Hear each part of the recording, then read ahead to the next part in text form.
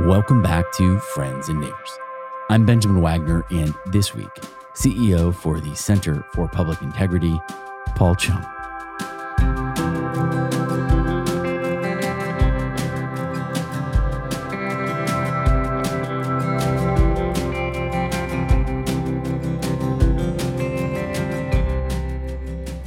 Paul has been at the forefront of the intersection of technology and journalism for his entire career.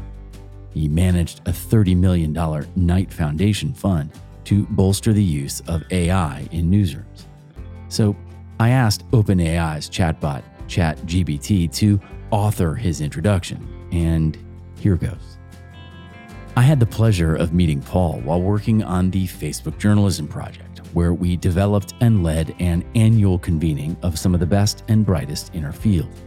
Paul has had a long and storied career in journalism, starting with his childhood in Hong Kong and his adolescence in suburban New Jersey. He went on to work at the Wall Street Journal, the Miami Herald, the Associated Press, NBC News, and the Knight Foundation, to name just a few of his many stops along the way, including the program now known as the Media Transformation Challenge. In this episode, we'll be discussing Paul's journey and how his experiences with the promises and pitfalls of America have informed his work at the Center for Public Integrity, where he focuses on reducing inequality. Whether you're a journalist, a media enthusiast, or just someone who's interested in learning more about the inner workings of the industry, I think you'll find this conversation with Paul to be enlightening, thought-provoking, and even poignant.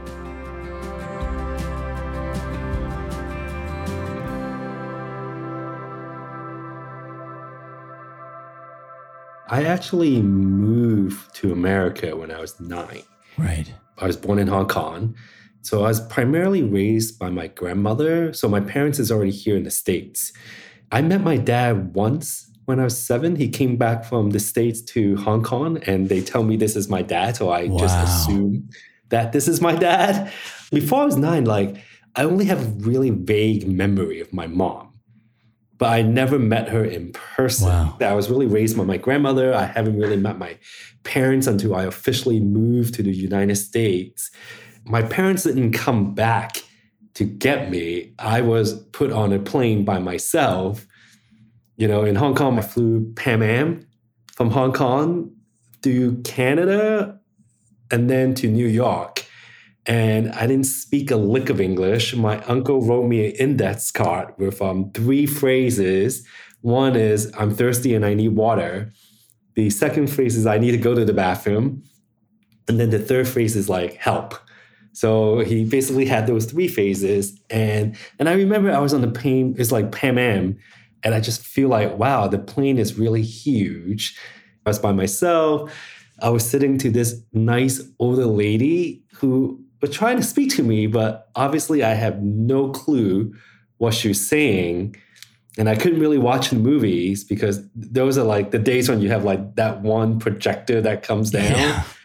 And I just remember the seats are really big. When they serve you the food back then, they have these cheese and wax. I have no freaking clue what they were. I literally never had, I had McDonald's, a cheeseburger, but I never had just cheese by itself. And so I thought it was candy and I just bite into it and I'm just it haunts me for a decade. Every time I see these wax cheese, I'm like, ugh, gross. When I get to Canada, because I was a minor, the sort of gate agents or the security people, they're the one who sort of handle me going through the borders and checks.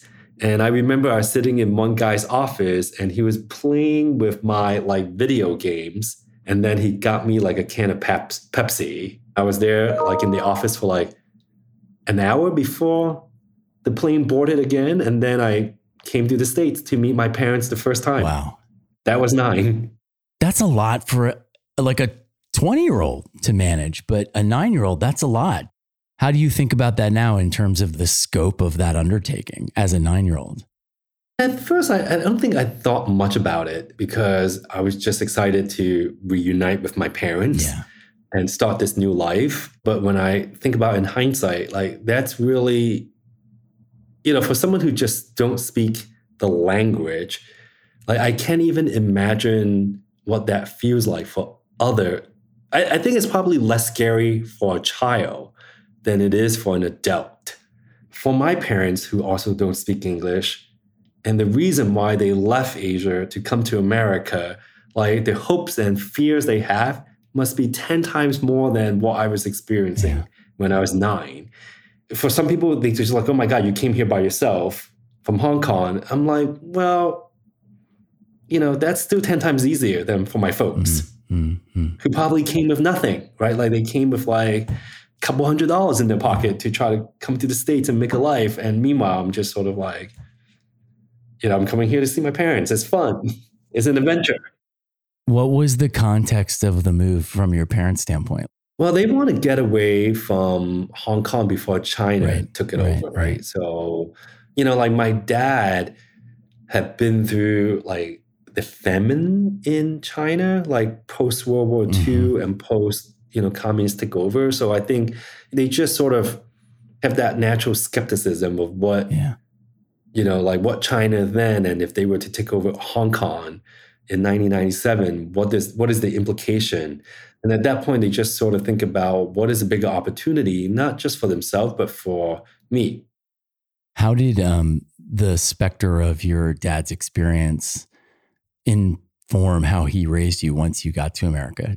I think it has less impact on me per se, but it actually impacting the way he think about risk and reward, right? So for me, my dad is pretty risk averse. When I first came here, literally as I was graduating from college, every single job, he just make sure you do a good job. Right. Why are you leaving? It seems stable, right? Like to me, like the message I got is stability was super important for him. And I could see that, right? For my dad, who he basically, when he came here, he worked in Chinese restaurant, typical immigrant story. And then he eventually has his own Chinese restaurant. That's what he did, right? He never thought about like, what does it mean for me to like think about innovating? His prerogative is stability and be able to provide a stable environment for his family. And so I think in that sense, it impacted me in the way I think about risk. It's something that I have to unlearn quite a bit, as I'm growing up in terms of thinking about, yes, stability is super important, but if you don't take the risk, sometimes you just don't get the bigger reward. Unsurprisingly, I think of you as one of the most adventurous and innovative guys I know. They took the biggest risk of their life, leaving everything that they know to come to a foreign country. But I think that risk was so big for them and is their one-time risk, because I think for immigrants and I would say for a lot of families of colors, especially immigrants, is if you take that risk, you only have one shot. Yeah. Like if you fail, you're going to fail miserably, right? So I think for them, they already took the biggest risk of their life. So when they came here, they're very risk averse because they felt like they could not literally, do a second risk. Yeah. Like they can't even imagine what that looked like. What was your adolescent experience in the United States, and how did it sort of meet any vision or expectations you had of what being a young person in America would be like?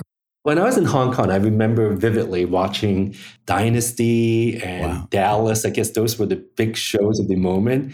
And in my head, I literally thought every American was like an episode of Dynasty and Dallas, really fancy, and people live in big houses, and that's the life. When I get to New York in the 80s, that's far from like the reality that I was confronted in. I live in a walk up in Delancey Street. It was a walk up. Basically, it was tenement housing where I was thinking just like, why is the bathtub in the kitchen? And then they have this thing that cover the bathtub that serve as like a food prep area. And then the bathroom was like a separate bathroom just with the toilet without the sink. And then to flush the toilet was like the chain. Wow, yeah. I didn't know I was poor or in tenement housing until I was much older. And I'm just like, oh, I said, that's not the America that I saw on TV. And when I came here, I mean, it was Delancey Street, Lower East Side back in the 80s. And, I just remember at that point, there were a lot of homeless people who were probably mentally unstable, and they all looked like veterans. I played rock shows there in the mid 90s, right? Like that's all of the music scene. And when I started out down there, it felt much different than it feels today. Lower East Side was not sort of hip. It was dangerous because it was the intersection of, these different ethnic groups and the emergence of like the Chinese gangsters, right? So it was not a great place to be in. So when I moved to New York, I remember coming in, I was 9, like going to Catholic school in what is like NoHo now, right? St. Patrick's. And then I quickly moved from sort of Manhattan to the suburb of New Jersey because my dad ended up owning a restaurant, Chinese restaurant there. And this is where I feel like that's when I really learned the bulk of English and feel what like American suburbia looked like. That's where I learned how to ride a bike. That's where I learned how to speak English. That's where I learned how to swim. That's where I learned how to do all the non-city people things. How did your folks give you guidance in terms of retaining or not your identity? My parents, they were just working all the time. My mom worked in a garment factory. My dad, when I first came to the state, before my dad owned his own restaurant, he worked upstate. So I see him about once every 2 weeks, right? And my mom worked in a garment factory. After she dropped me off to school, like I don't see her until like after school, maybe like even after school, right? Because after school, I would walk home and I'm literally one of these classic latchkey kid. Right? I go back, I would just do my thing, and then I should come home and have dinner. So I think in that sense, because I grew up in the Lower East Side, there was enough Chinese students where like they didn't feel like they have to tell me one way or the other. Yeah. Right? I very much felt like I somewhat independent. I'm a very independent 9 or 10-year-old. Right? I was able to walk from my place to go to school by myself and come home. Like there was no helicoptering at all. And so I think in that sense, where like my parents didn't really push me one way or the other. But I think, retaining part of my identity is that both of them don't have the command of English. So they rely on me constantly. So I think me speaking Chinese to them is because I didn't speak English, neither did them, right? So we were just converse in Chinese. And I came here at an age where I was old enough to consume Chinese media, like newspaper, listen to radio program, and watch television in Chinese, and be able to comprehend everything. So I never felt like I had to switch identity. To me, through and through, I'm Chinese. Until I moved to New Jersey, I feel like I didn't really have a commanding ability of English until I was like maybe 8th grade, 7th or 8th grade. I came here like in 4th or 5th grade. And so at that point, even then, I didn't really have to grapple with my identity because I know who I am. I'm an immigrant. My parents are immigrant. We speak Chinese. And the more I could speak English, the more they rely on me to help them sort of process things like letters from the government or like dealing with whatever like notices or bills that's in English. That's a lot of responsibility in its own way, isn't it? It feel like work. I think that's one thing that in New York, I didn't feel it. But when I live in New Jersey, in the suburb of New Jersey, I really felt it because there was something fundamentally different between me and all my friends. Yeah. I had to work at my dad's restaurant, right? Like almost every day and on weekends. My friends get to play. Yeah. Right? They just go ride bikes. They get an allowance. I get an allowance, but it's more in the form of like, this is my salary because I help out. I really resented that when I was younger. I'm really grateful for it because I felt like what it teach me is responsibility and discipline in ways that maybe other people haven't acquired, right? So like being fiscally responsible is important to my parents and is important to me because I remember when I was in 9th grade, like I would work, my dad said, okay, I need you to work at the restaurant from this hour in these days. And so every month I would get like $200, right? For a ninth grader, $200 at that point in the like late 80s, early, that's like not insignificant for like a ninth grader. And I remember each year, like ninth grade, I get 200, 10th grade, I get 300.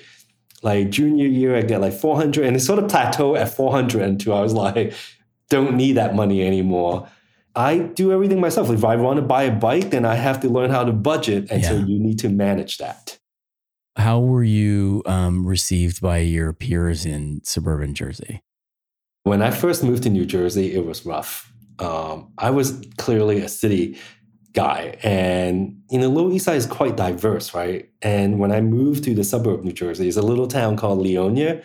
Is right across George Washington Bridge. I would say majority of the folks there were white, and there were some Koreans. There was one other Chinese person in the school, and maybe like one Black person, if that many. Wow. And I remember even like in my senior year when we graduate, we have like 2 or 3 Black folks in our class, and like a handful of Koreans and Asians, right? It's very much like we were the minority. And I would say, coming from a city, I don't want to be bossed around. When I was in the 7th grade, I was actually one of the meanest kids in school because I just basically do not want people to mess around with me. Yep. It was defense. You had to put up a defense. Yeah. And also I see how they like think about my parents, right? Every Halloween, they would egg my dad's restaurant. I get really mad. I mean, kids are just doing what kids do.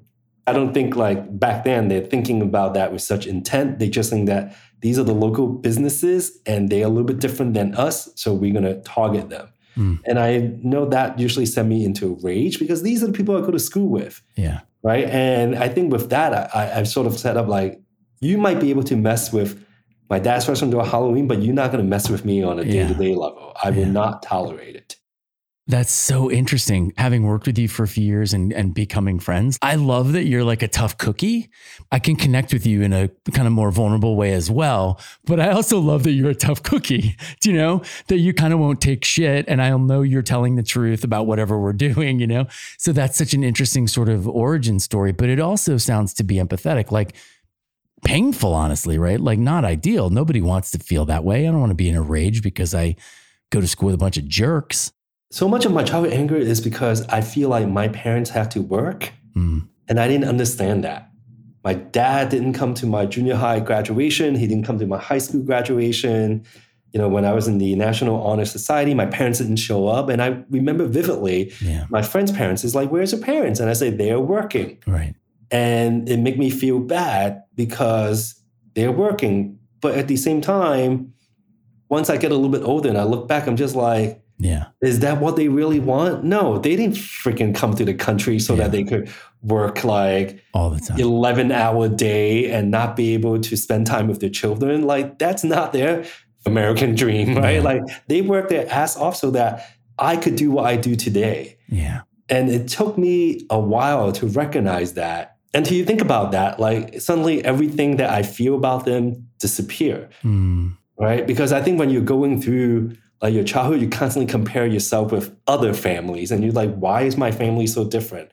Why do I not have family dinner like other normal family? To other kids, it's cool, right? I'm like, I just get a takeout from my dad's restaurant and go back and eat. But I'm eating by myself, right? It's not like I'm having like a family dinner. And so my growing up experience is very much a working class immigrant experience. And I feel like when I was younger, I did resent that. And I didn't appreciate everything that I gone through until much older. And now I go back and I say, I would not trade it for anything else because that experience is what shapes who I am. It shapes sort of my discipline. It shapes my tenacity, knowing that you just can't let these things consume you. Because at the end of the day, if you want to thrive and you want to live, you have to play the long game. Yeah. You can't let these little like blips or these little things that it seems like unfair eat you up, because if you can't move past that, then you just can't go anywhere. It's so interesting, specifically in understanding this sort of gap between really those kind of two Americas, right? The Dynasty Dallas and the working class. And in fact, in a lot of ways, it seems to me that's at the center of what you're doing right now. And you're uniquely positioned to do that. Yeah, I remember when this opportunity came. I mean, first of all, I would say, like, when I think about journalism, I never thought I want to be a journalist. I was very much like, oh, let me major in pre-med and do the thing that every Asian parent expect you, like either a doctor or like accountant or some kind of finance. But I just really fell in love with journalism, and I majored in journalism so that I don't have to study. That was the other thing, because I'm already studying so much with physics and biology and chemistry. I really, I was like looking for a shortcut. I'm just like, what could I major in that doesn't require me to like memorize like a bunch of stuff? Oh, journalism. And I remember I even did magazine journalism. My senior thesis was like a piece about vintage jeans. Oh, why is it so expensive? And, I just never thought I would be a journalist. And I remember after like college, I realized that I didn't want to be a doctor because I really don't like sick people. So what did I do? So my first job, I was working in a hospital, combining sort of my journalism degree and sort of my science background. So I helped the hospital, like we designed the website and do press releases and organize event, because back in the early 90s, NYU, one of the adjunct professor offered HTML class. They said, there's this thing called the World Wide Web and you could program. And I'm just like, cool, I want to do it. So I think that sort of set me up in sort of my career in journalism. And I remember when I interviewed for the Wall Street Journal, I didn't apply to be a journalist. I was looking to be an assistant and sort of like administration assistant. Right. That's why I interviewed for. And at the end, 2 weeks later, what they came back with was a job as the night graphics editor for the Wall Street Journal. I was 23, and I literally was just shocked. And I'm just like, are you kidding me? Like, is this real? Is this happening? And, part of the reason why they hired me, because I could do all the production work, but because of my science background, I was really comfortable with data. Yeah. And so that's sort of what launched me in journalism. And sort of fast forward to sort of like CPI, when this opportunity came up, I sort of thought about it is the mission was changed to focus on inequality, right? CPI used to be one of these places that focus on corporate accountability as well as sort of like government accountability. But, when the pandemic changed, the previous CEO, Susan Smith Richardson, and by the way, she was the first person of color to lead CPI as CEO, she had changed the mission to focus on inequality. And when she left, and I would say so much of my life is talking about that, fighting about that. Mm-hmm. And so it's one of these things of like, why not? And if not now, then when? Yeah. Like, and I think that's against the backdrop of, BLM and sort of like AAPI hate. Yep. And at that point, I just realized that if I don't do something about it now, I just don't know when the time will be. And I remember during the interview, the way I pitch myself is I show a picture of my family and I talk about my family history, how I came to this country. I understand inequality because I'm a byproduct of what basically the best of America and the worst of America, right? Me and my parents have experienced all different kind of inequality, right? And they still do, and I still do. And at the same time, I see the promise of what this country is, because I don't think in any other place, a person with a lower economic background, with an accent, could make it. With basically, I have like my family has zero network. We don't know any rich people. Like, how do I even get into this industry and get to where I am today? Only America, we're doing it, but it also come at a great cost. What is that cost? That basically time that my parents could have spent with me. It came at a cost where in order for them to reach economic sustainability, they cannot spend the time that they can with me, right? I could see they spend a lot more time with my sister, which is 13 years apart, because at that point they have certain sustainability. And so, it come at that cost. And for me, it basically come from the burden of navigating the different systems in America, right? Not knowing English and being subject, whether from school all the way to professionally, like, because I'm always bilingual. I always been bilingual. I have no intent of getting rid of my accent because it's so much of who I am. But at the same time, every time I speak, people always question my intelligence. Could he really be a good journalist? Because he has an accent. Like, could he really like do this because he sounds like a foreigner? Yeah. And we all know how perception is for people who sound different and talk differently. Yeah. I acknowledge and own my privilege, even as I try and get outside and understand. And even as I experience a whole bunch of otherness in my own skin, in my own experience, but just hearing you talk about it, it's like, fuck. But I think that's where like journalism, could be so different. And I think that's why in some way I'm doing what I'm doing, because I just want to show other people who look and sound like me that you could actually make it in journalism, and journalism has a big enough space to accommodate. Because literally, I remember sort of like in different junctures, all the time, my intellect is being questioned because of my accent. And even, is my English perfect? No. But I don't think you have to be perfect with your English to be a good journalist, right? Like, I'm not a writer. I'm a visual person. I use data. I think about visual storytelling. I certainly have to have some command of the language, but I'm by far not the best writer, but I am super organized and I do understand what a good story is. So I just think, through the journalism career, I do think that time and time again, our industry sort of favor people who could write. While I know that's important, think about where journalism is going. Yeah. I mean, think about where technology is going with like ChatGPT, they could write as well as the AI now could write as well as a writer. And so what does it mean to be a good journalist? And that means the industry probably need more people that look and sound like me. I live in a tenement housing when I first came to America. Like, I never thought I would do the work that I do today. How did that leap from the hospital in Brooklyn to the Journal inform your sense of your own capabilities?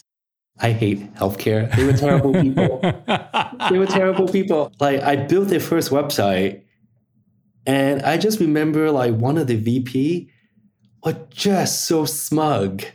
And the culture of they know it all and you're just there to serve them, you could really tell where the internet, where it's going.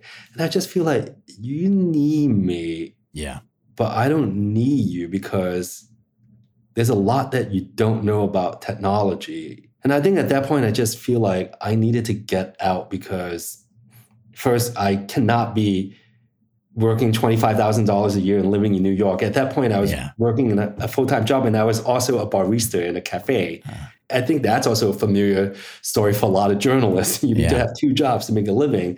And I just remember, like, I just need to do something different. And when I saw the Wall Street Journal job, I just applied for it. And I remember the hiring manager told me that you remind me a lot of me when I was younger. That's when I felt like, okay, I have a shot in this. That experience also informed the way I think about hiring and recruiting, because I just felt like they were impressed that I have my own website. And those were like terrible websites. Yeah, right. That like GeoCities. GeoCity, right? Like, it's awful. And at that point I was also one of those folks who don't want to rely on other people with the production work. So I know how to use Quark Express. Right. I know how to use Photoshops, and I can navigate around Adobe Illustrators. And, spreadsheet didn't freak me out, and I was comfortable with math. And as a data and graphics person, they want someone who basically, the night graphics person is the person who have to prep sort of a lot of the data to put into visuals for the following day's stories.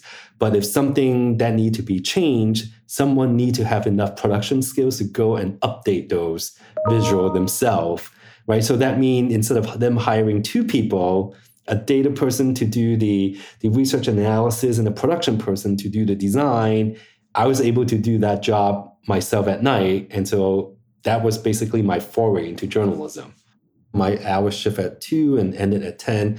I spend majority of my time myself, but I basically spent a lot of time just listening to news meeting and conversations. And at that point, Paul Steiger was the editor at the Wall Street Journal. Like, he doesn't know who I am. I'm just like so far down in the totem pole, right? And all I did is just sort of like absorb and listen to the way they ask questions, the way they think about news, the different angle they take. And I would say just listening to those conversations was so invaluable. Yeah. And this is something I've been thinking a lot sort of here at CPI, especially along the line of investigative, is there's a reason why we call journalism a craft. It's a craft because it is some kind of artistry that takes time to refine, but it's a craft that you could learn the basics, but it doesn't mean you're going to be really good at it. Right. And I think in some sense, like when I was there at the Wall Street Journal, there were so many good people and so many of the editor who will spend the time with you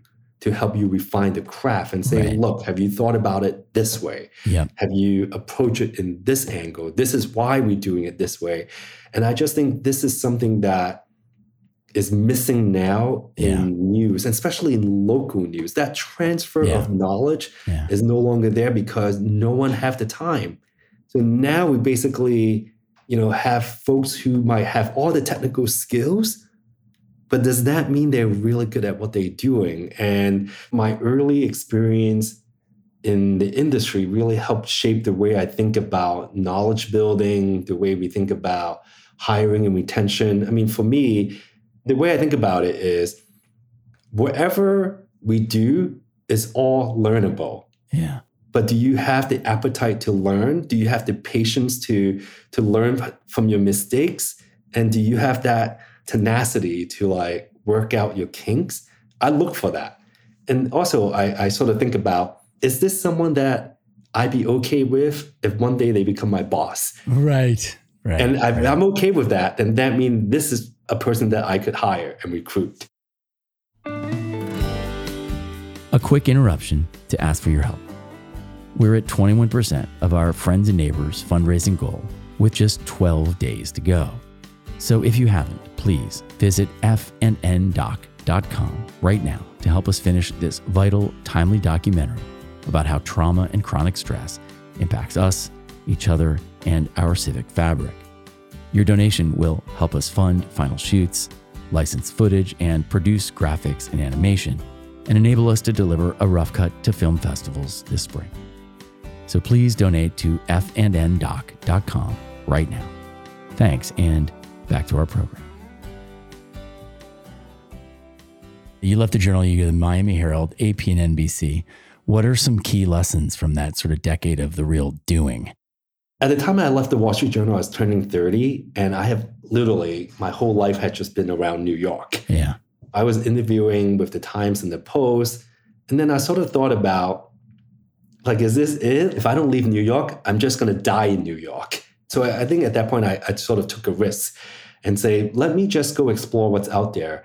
I was really scared of leaving the Wall Street Journal because my world was so insulated in a big place, right? I think for folks who work in big companies like the Times or the Journal or NBC or CNN or even MTV, everyone's just like, I'm here to protect the show. Yeah. You end up living in this bubble. Yeah. Like, I'm here like to do everything for the Wall Street Journal because like I really ate up whatever brand messaging that they were feeding me. So at that point, I sort of think about like, do I actually have any skills that anybody want? And I didn't know that that was actually valuable until I start interviewing with a bunch of other people to know that, oh, local news really suck at data. Yeah.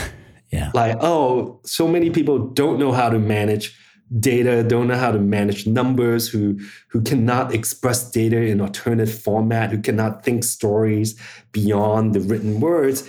And I think that's what brought me to the Miami Herald, because at that point, I remember distinctly Liza Gross, who's now at Solution Journalism. She was my hiring manager.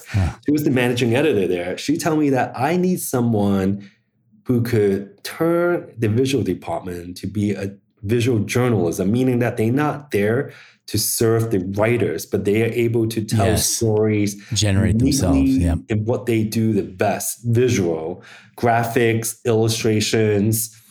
How do we convey the story with design, she took a risk on me saying that I'm going to let you run this little department. And, I love the beach. I'm like, why not? And Miami seems to be popping. So I think that's what brought me to Miami. And I was there for 6 years. And during those 6 years, I think that's where the entire bubble of journalism bursts, right? The disappearance of Knight Ridder, Miami Herald was sold to McClatchy. And, the entire business model was like beginning to decline, right? Because with Craigslist and all these, like the emergence of like Facebook and Google, you could really see newspapers struggling. When I was there, because it's sort of like a little bit of free fall, I was able to say, oh, I want to redesign Miami Herald. And so I end up being one of the principal designers to redesign the website. Wow. Back then. And I helped them launch a mobile app, right? Before mobile app was a thing. And so I basically took the chaos into opportunities. Yeah. And I remember the minute they started to furlough and want to do pay cut, and just like, oh, this is not good. Yeah. And so at that point, I was looking elsewhere. And I remember AP had a reorganization, so they had like some layoff. And I reached out to the AP recruiter. I'm just like, hey, you know what? I have a lot of experience with digital transformation, and I have a lot of experience dealing with restructuring. Yes. Yes. And then they basically got back to me the next day. And matter of fact, we have a job. And the AP interview was grueling. It was like 3 days. I met with 17 people. Oh my gosh. And what was really surprising is the hiring manager, Shasner, who, Stasner is the hiring manager. Oh my gosh. I love how all these characters show up and stay present in the whole thing, And now she's, at the Wall Street Journal. She had me not only meet with different constituency with the newsroom, but she also had me meet with the business side people. Right. She had me meet with the product people. And that's basically sort of like my foray, just like, wow, I want to work for her because she's not thinking just like a content producer, right? Because when I was at the Miami Herald, toward the end, we were under a lot of financial pressure.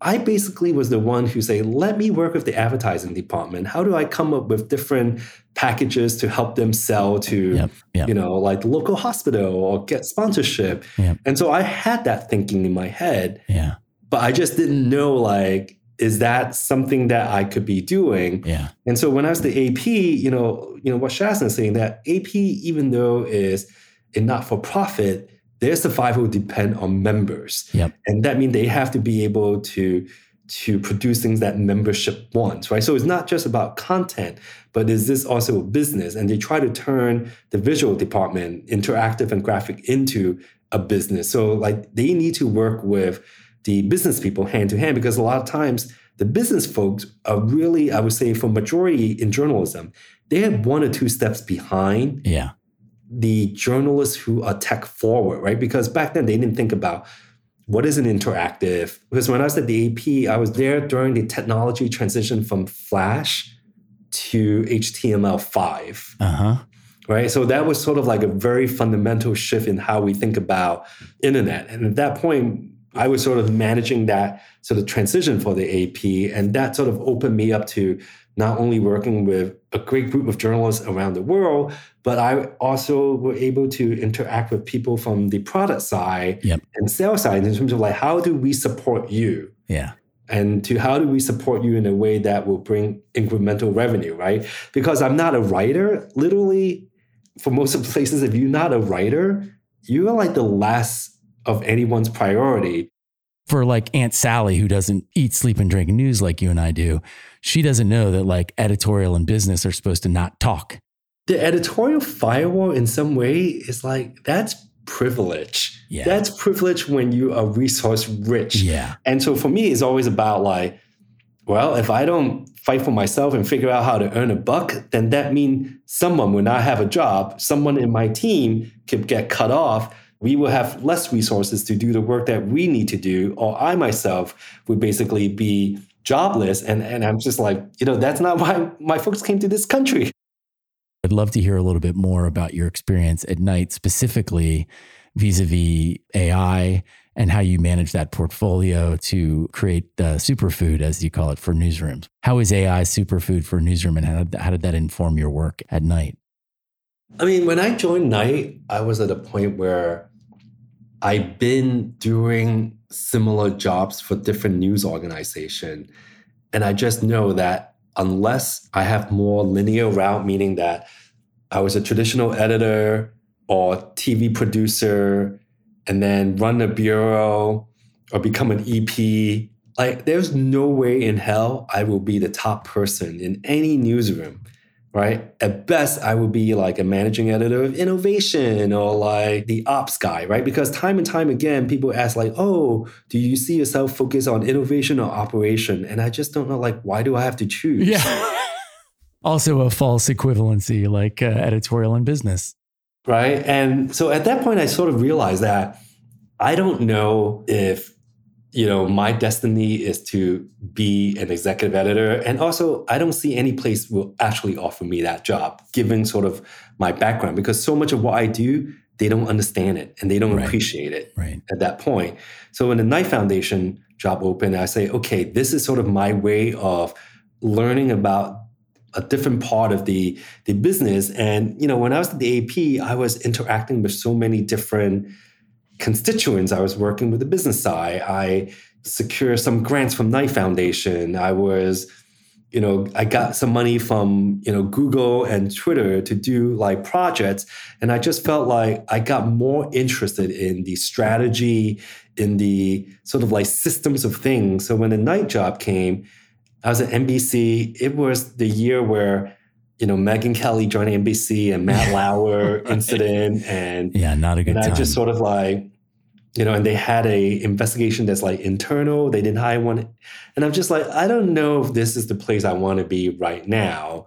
And so I would say like, when I was at NBC, what's really illuminating is a couple of things, right? Like how TV think about the internet is so different. Like how broadcast people think about internet and digital is so different than how newspaper people and word people think about the internet. And so I think understanding that is important. And, understanding the TV business model, right? Sort of like how much money the morning show makes. Yeah. And how the local and national affiliate, like all of those knowledge was so key to me because so few people in our industry actually understand how different part of the industry work. Yeah. So I think, in some ways, I want to go to NBC because I was just genuinely interested in learning about how does TV handle digital? If everyone say everything going to be digital, is it really everyone going to think about this the same way? And I could say it's not. The way AP think about digital versus the Miami Herald, right, and versus NBC is completely different.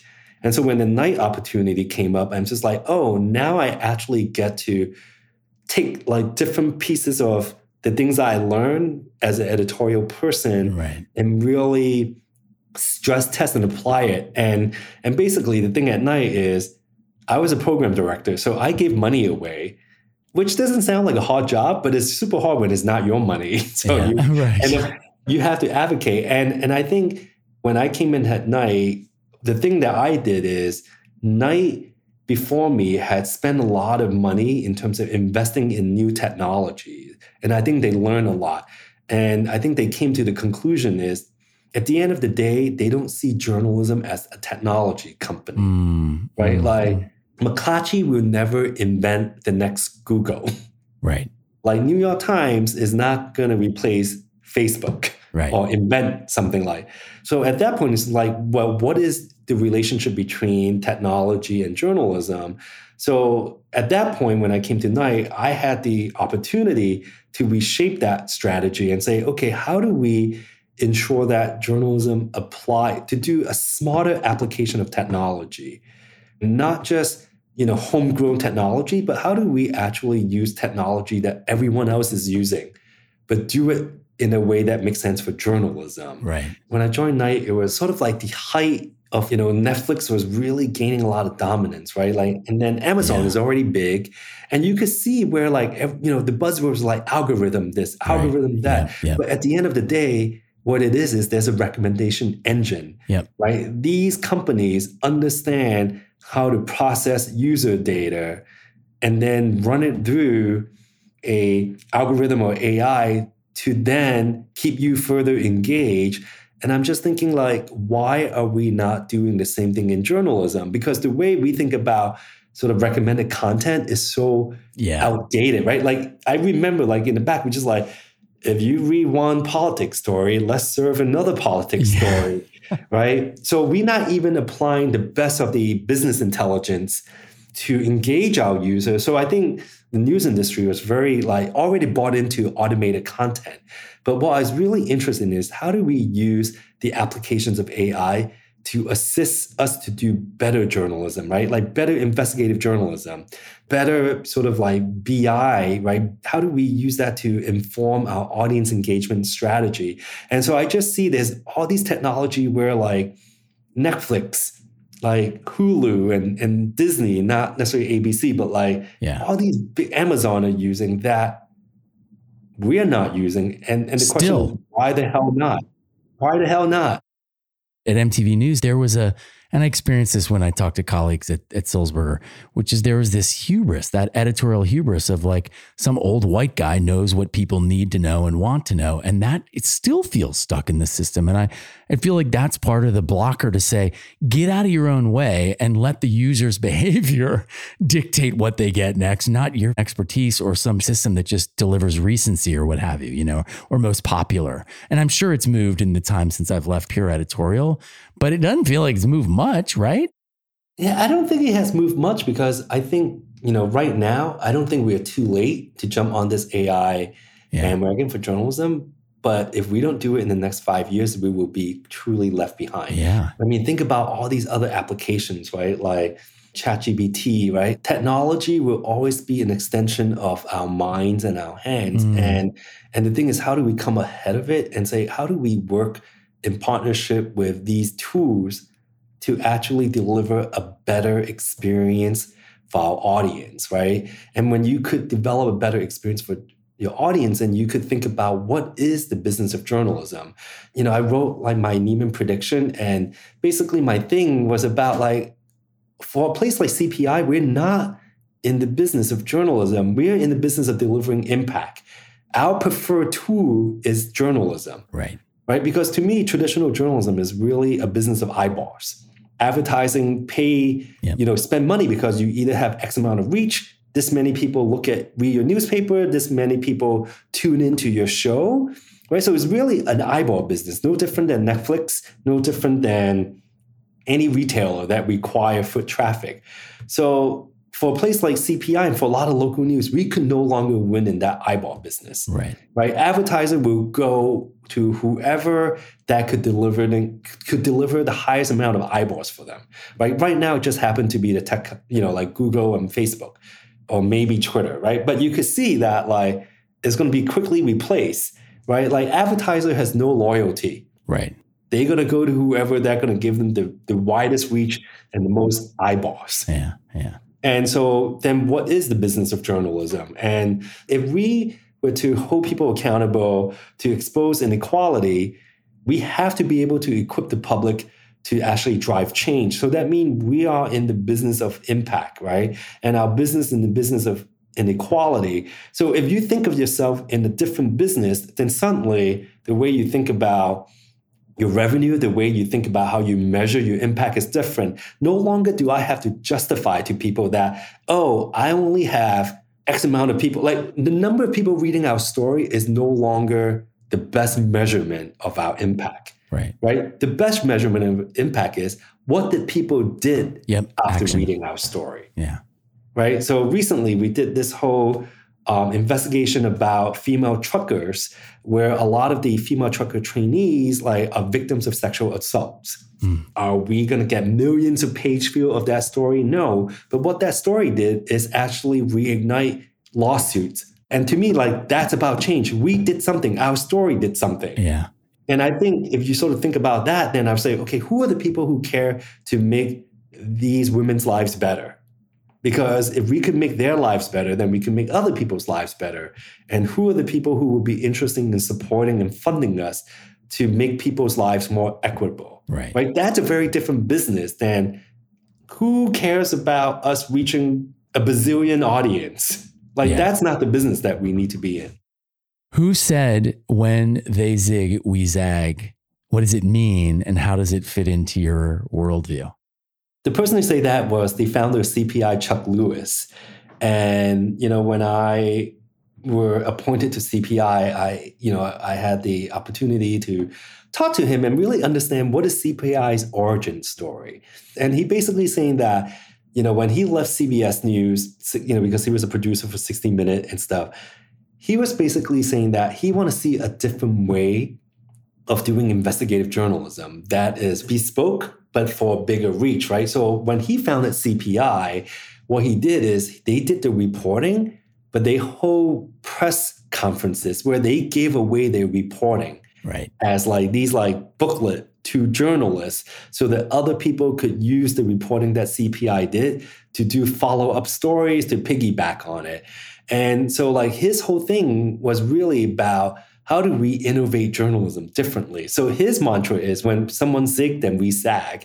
And so I'm just this is amazing because I just think, and engaging him and having him remind sort of our staff is our origin story is founded on one that's about an innovation. We don't have to do the same status quo, right? We could think about things differently.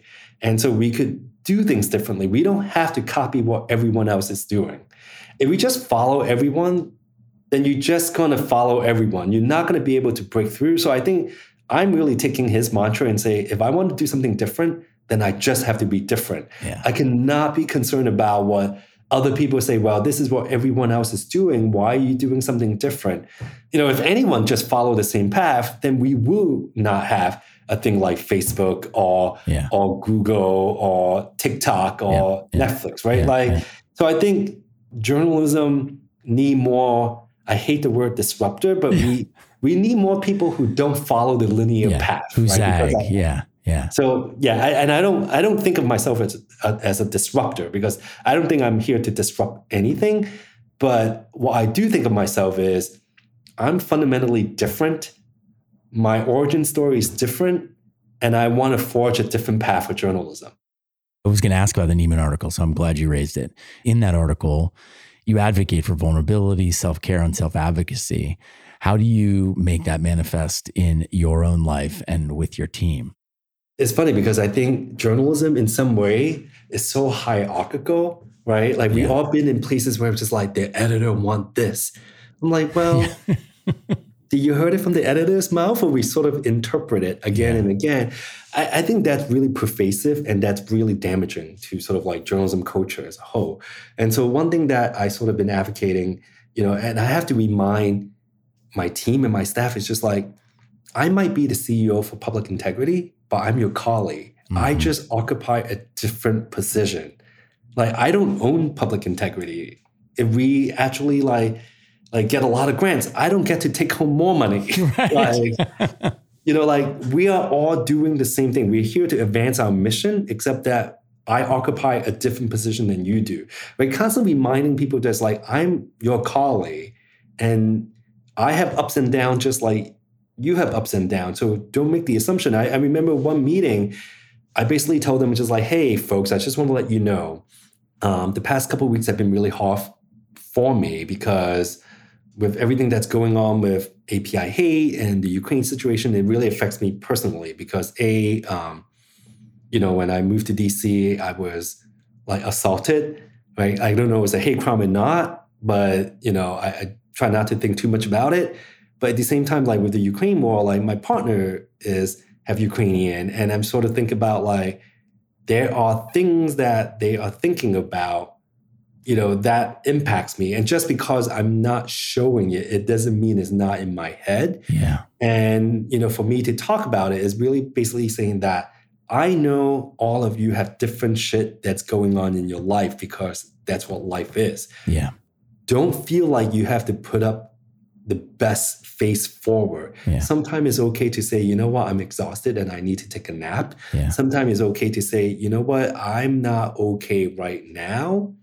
So I'm just going to hang back. Yeah. So it's be able to create a space for people to say I don't know if I'm capable of doing this at this moment. And I think being vulnerable also creates space for someone else to step up, right?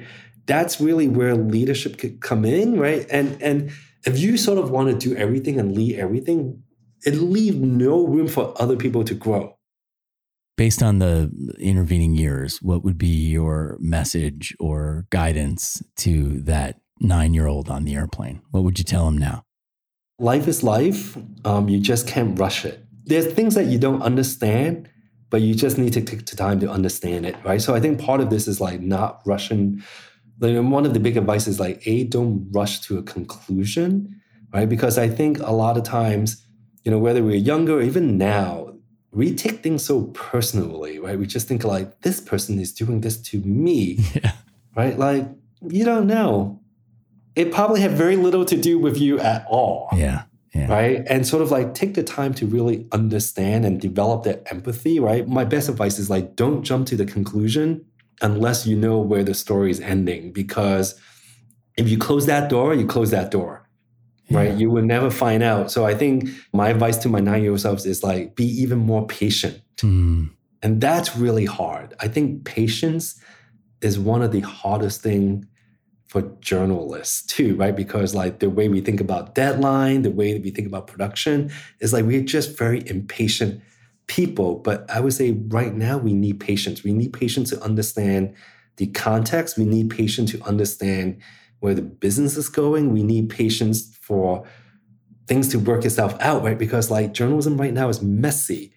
We are working in a contracting industry across 5 generations, right? You have people from the silent generation to Gen Z, right? And there's no dominant sort of philosophy of what journalism is, right? So all these tension points that we're experiencing in terms of like, what journalism is. Is it advocacy? Is it not advocacy? Like two-sideism, social media policy, right? The firewall of like editorial and business. All of that stems from because there is no dominant philosophy, because there's no one group of people really controlling what journalism is like before, right? Prior to now, like you have clearly the boomers are in control. Right now, like as the boomers sort of retiring, you have Gen Xer, and then you have like the older millennials, younger millennial, and Gen Z. All of us have a different version of journalism. All of us have a different version of what is right and wrong and where the business is going. And because there's no dominant force in the contracting industry, like all these tension points are quickly arising. And so part of this is like, you have to be really patient. No one is completely right and no one is completely wrong. It's just really a matter of where you sit. And what's right for one group could be completely wrong for another, right? And that also extends to our audience, right? And so I think that's the part where it's super tricky, right? Because the way we think about journalism back then is because majority of the audience like is one demographic. Right. We know who they are. We really don't know, right? Because what works for Gen Xer does not necessarily work for like Gen Z, right? Like you could use the same word and literally mean 2 different things to people. And so the advice is just how do we learn how to be patient and how do we actually not jump to conclusions? How do you practice that? How do you manage that in the moment? I think it's really surround yourself with people who are not yes people. When I hire folks, I think of them as my peers. Recently, I hired 2 people, like a CPI, and we work really well because they challenge my assumption, right? They seek clarity. Because power dynamic is always going to be there. So how do we create a culture where we invite clarity and learning rather than punitive, right? Because I think often at workplace, we think about accountability as punitive. And so in my Kobayashi article, I basically saying that how do we prioritize learning, right? Part of accountability is really about culture of learning, right? If we don't hold people accountable, if they don't explain why things doesn't work out or work out the way, how else are we going to be able to identify the knowledge gap? How else are we going to be able to grow from that experience, to make changes? But I think what we need to be intentional is to be explicit, saying that, look, we're holding people accountable not for punitive reason, but it's really about developing a better culture of learning. Because if we don't learn, we're just not going to survive. You just have to repeat that again and again and again. And how do you surround yourself with people whose interest is to learn and grow and not to uphold, right? I think there's like a nuance, because I feel like there's so many people in our industry just want to uphold rather than how do we have a group of people who is able to adapt and evolve and learn? I don't know if it's a nervous system thing, if I had to be that way, because of how I was raised and how you were raised, because it's not everybody. And I don't know if it's a fear, courage, confidence thing, but it feels to me like it's almost like a fundamental attribute.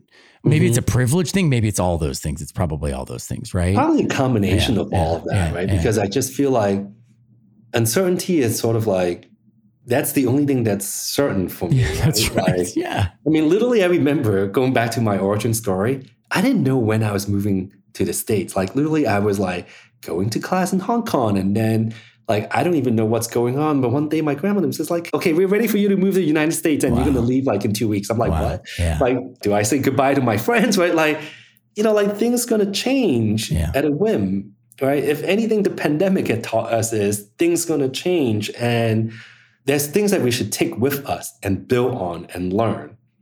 And I just think like this is the time for us to do it, because if not, like I really don't know how journalism is going to survive in the next decade. Yeah. Like all those people who sort of like spewing what journalism is and it isn't, I don't know if they have a place, because journalism is evolving.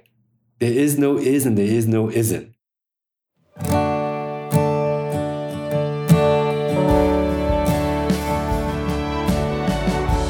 Friends and Neighbors is an Essential Industries production in association with Wagner Brothers. Please help us bring Friends and Neighbors, the documentary, to the big screen by visiting fndoc.com. Without your support, we simply can't finish the film or carry on this deep and simple podcast. So thank you. And for more on the Media Transformation Challenge at the Poynter Institute, please visit poynter.org. It's a good feeling to know we're lifelong friends.